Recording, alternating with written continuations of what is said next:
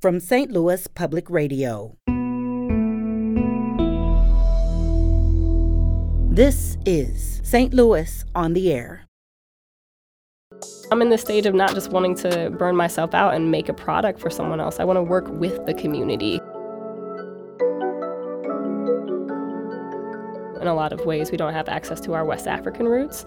However, it took a while for me to realize, I do have roots, though. I have roots here. My parents are from St. Louis. Their parents. For many generations, we have roots particularly to this city. My friends and I, it just was a phrase I was using all the time because of my friends and I went to the mall. My friends and I made this. My friends and I cooked together. And it just became this sort of thing in this statement. And I realized that's what I want this to be called. I'm Sarah Fenske. Cami Thomas's film Summer in St. Louis is just 1 minute and 31 seconds long, but it captures an entire mood, a season, and in some ways, a city. If my revelations of revelations is bona fide truth, then it surely means there really are 7 trumpets, 7 angels, stationed in each corner of our earth. St. Louis trumpets aren't made of ram's horns like Moses, but I know they just as loud.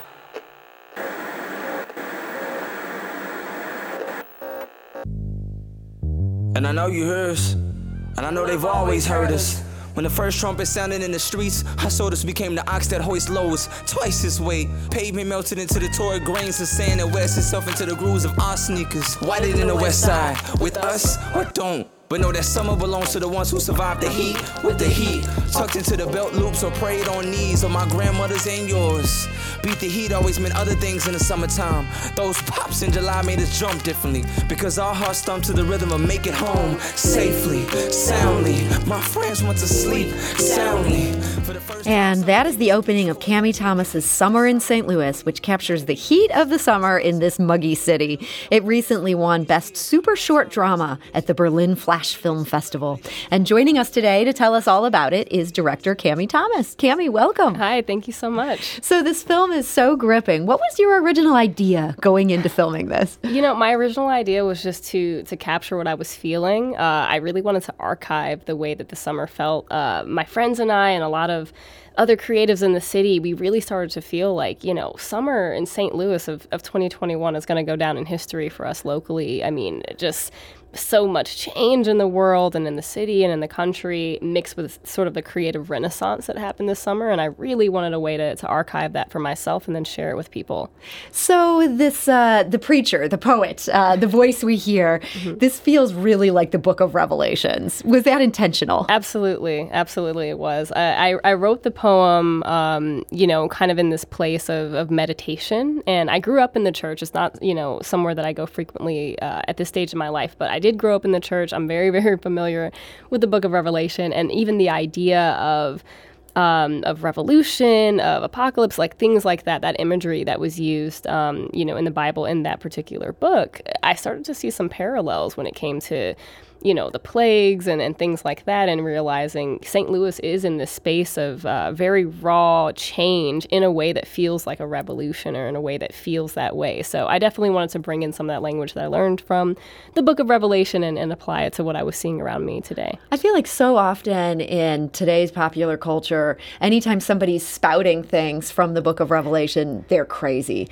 But this guy doesn't seem crazy. Do you think we're at the point now where the apocalypse, this doesn't feel like the purview of somebody who's a religious nut? This feels like somebody who maybe has vision. I think so. I mean, the way I've experienced St. Louis and being who I am, being a Black, queer woman, being from North County, from the Ferguson-Florissant area, I mean, I have lived a life that's felt a lot like, in some ways, an apocalypse or a revolution pending, the brewing, the boiling over feeling that I've just grown very used to. I didn't realize for a long time that that's not necessarily common in other places. To have that level of tension. Exactly, to have that level of tension, exactly. So, for me, there were so many parallels directly from that book that sort of mirrored what I was actually feeling. So, and the guy reading it, Mohammed Mastermind, he's also who did the score. So while I wrote it, he narrated it, and it was just a good marriage between that, which was a lot of fun to do. Yeah, it really is. I mean, it's that rare film where it works just as well, just hearing the audio. I mean, Mastermind is so good at what he does. He's a mastermind, yeah. He's great. So this should be just a track in addition to the film work. Mm-hmm. But the film, not to sell the film short at all, the film really gives us just a view of the city. And it feels like we're getting to see corners of the city that don't always show up in like the tourism videos. Where did you film this? Mainly on the south side of St. Louis, which is where I live. It's where a lot of my friends live, really around Cherokee Street, Profield Reserve, Tower Grove South is where so many artists live and create and paint and make music and make videos and photos. So the South Side was such a hub this summer. It felt like everywhere I walked, there was someone. It felt like being in a movie or a show. Like people are waving, beeping their horns because everybody knows each other. And it was just a beautiful community feel. So I just wanted to make sure to be on the South Side while we filmed this. So was that your experience while you're doing the shoot, that people are driving by, they know who you are, they're saying hi? Totally, yeah. I mean, I think I was driving around yesterday with my dad, and we ran into two people just as we drove for 3 or 4 minutes or something like that. That's definitely the experience now. So it feels like it would be really hard to contain a universe within 1 minute and 31 seconds. Like, how do you even begin to go about planning something like that, like trying to capture this world in this moment? Yeah, I think our worlds, personally, and our lives are made up of these small moments. When you think about your life, sure, there's a memoir of all of the experiences together, but if you were to just zoom in, or if you could time travel and you could only experience 1.5 minutes of that year in your life or something like that, there's still plenty that happens in that 1.5 minutes. So I wanted to capture something just sort of like bite-sized. It doesn't have to be all-encompassing to be specific and to feel relevant to someone.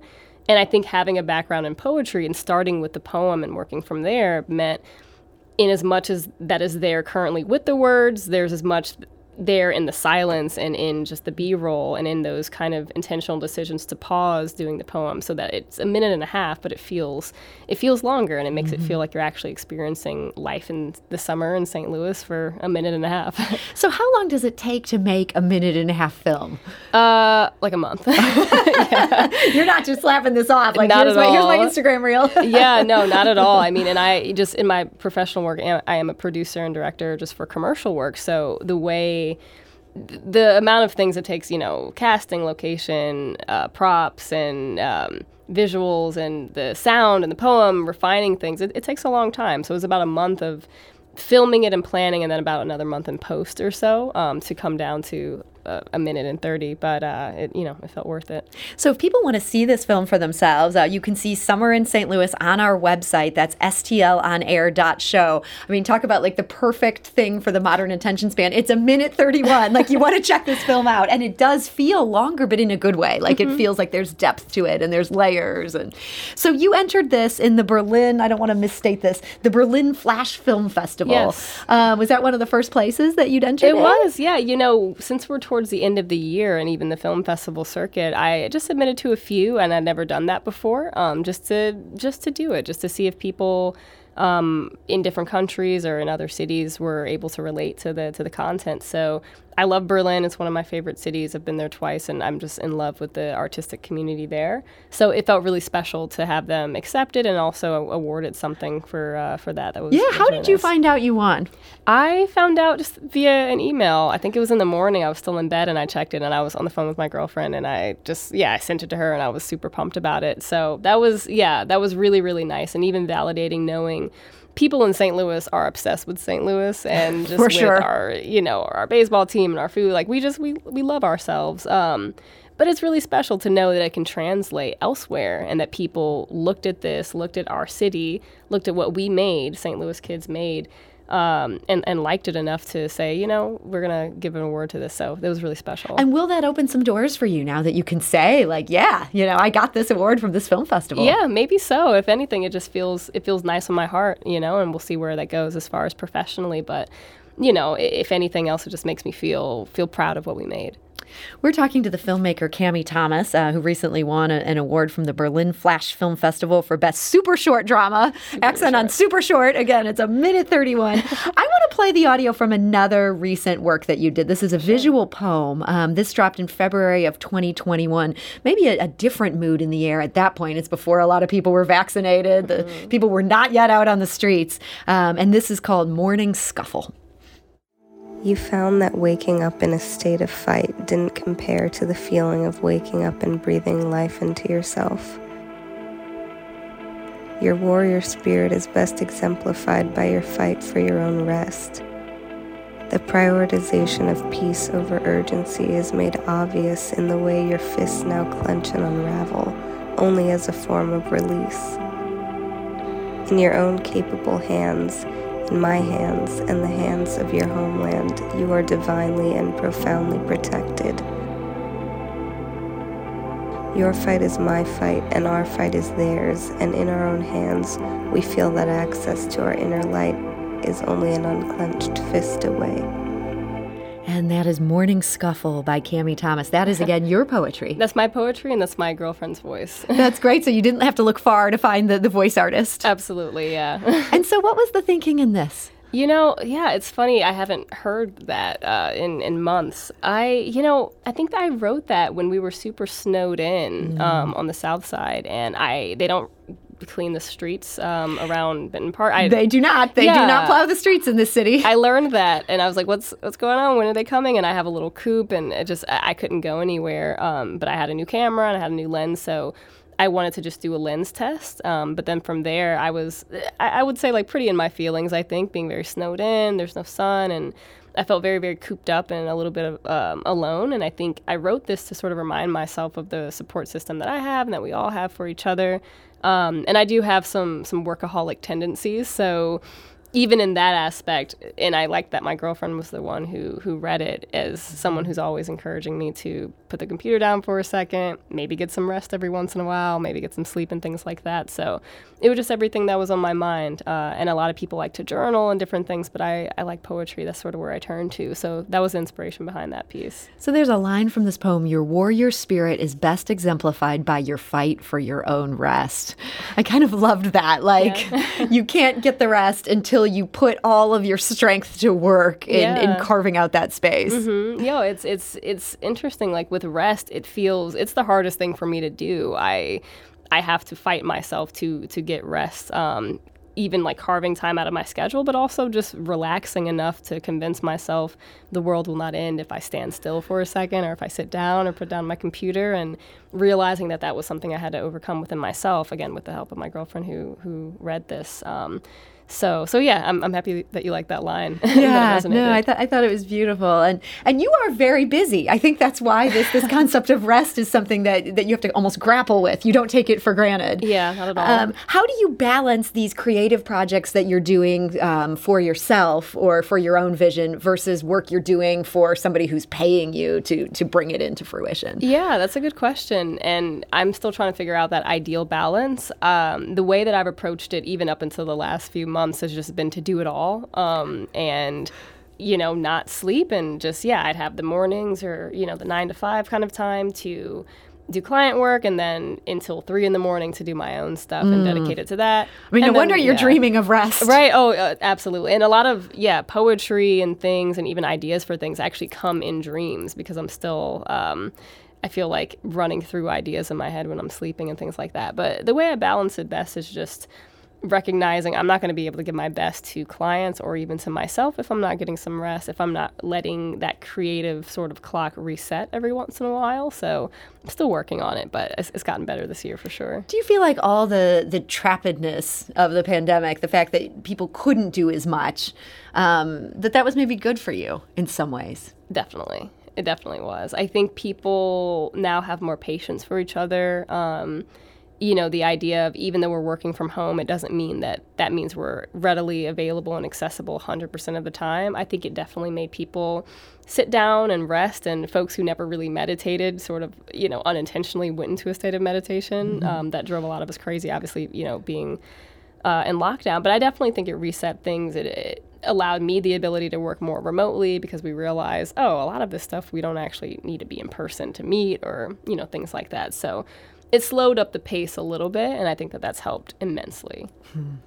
So you used to call your productions For the Culture, and you earned a following for the Culture work that you did. Now you've changed the name. It's My Friends and I Made This For You. Does that signal a shift in your work? Definitely. Yeah, it signaled a huge shift. When I made For the Culture, that was in 2016. I was a completely different person creatively, personally. I mean, we grow so much, but for me, that's ages, I guess, 23 to now 28. So during that shift, those are years of great change. So much change. It seems like I became a different person every single year, which I guess is maybe the point. And yeah, I love For the Culture and the name of it, but it didn't really resonate with where I was and how I even create now. And it's like, I don't want to make things for any particular audience. I want to make it with my people. So For the Culture is like, it's me creating it for you.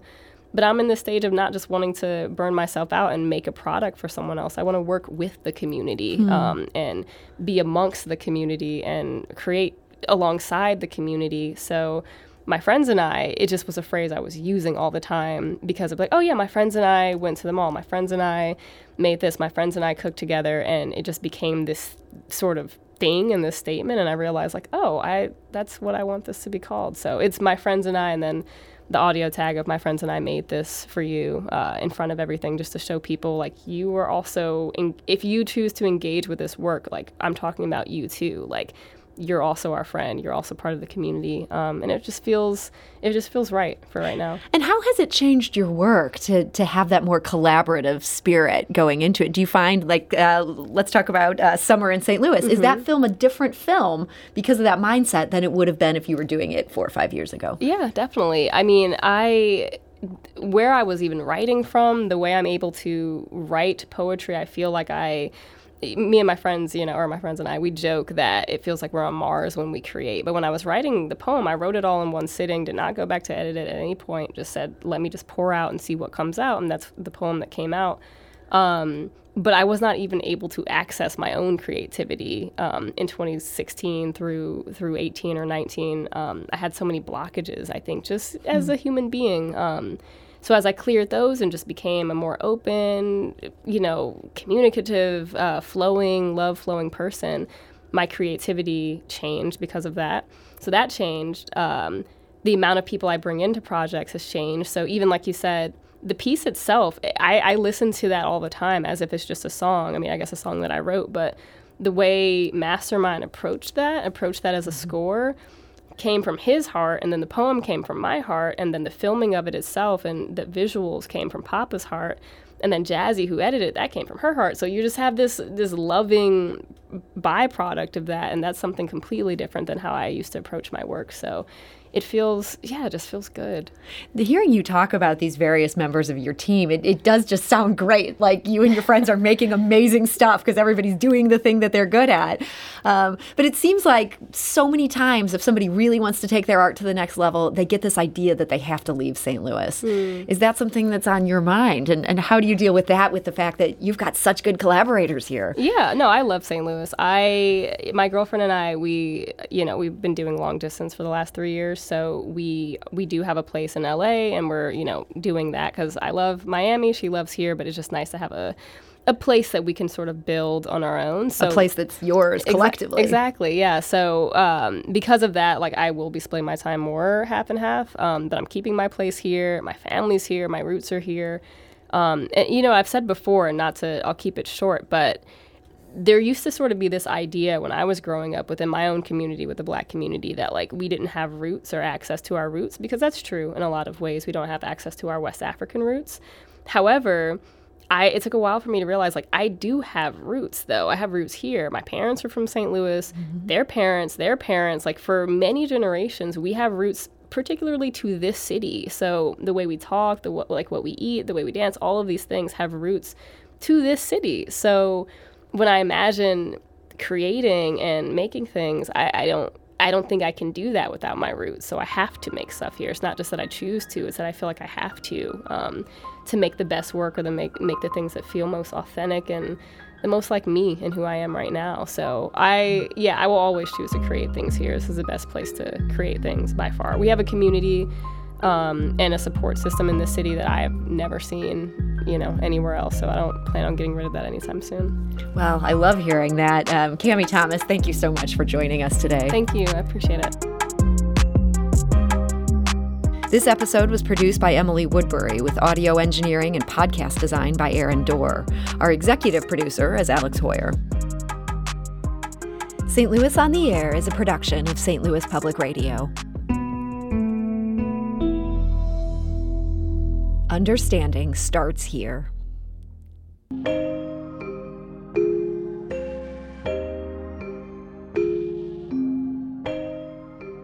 Do you find yourself regularly listening to episodes of St. Louis on the Air?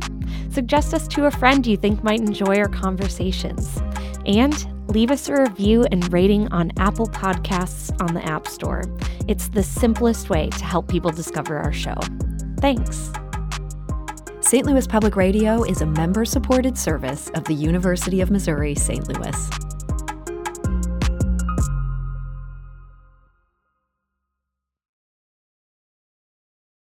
Support comes from Missouri Forest Products Association, committed to sustainable and sound conservation of the state's forests, which support more than 41,000 Missouri jobs, resulting in a $10 billion industry. ChooseWood.com.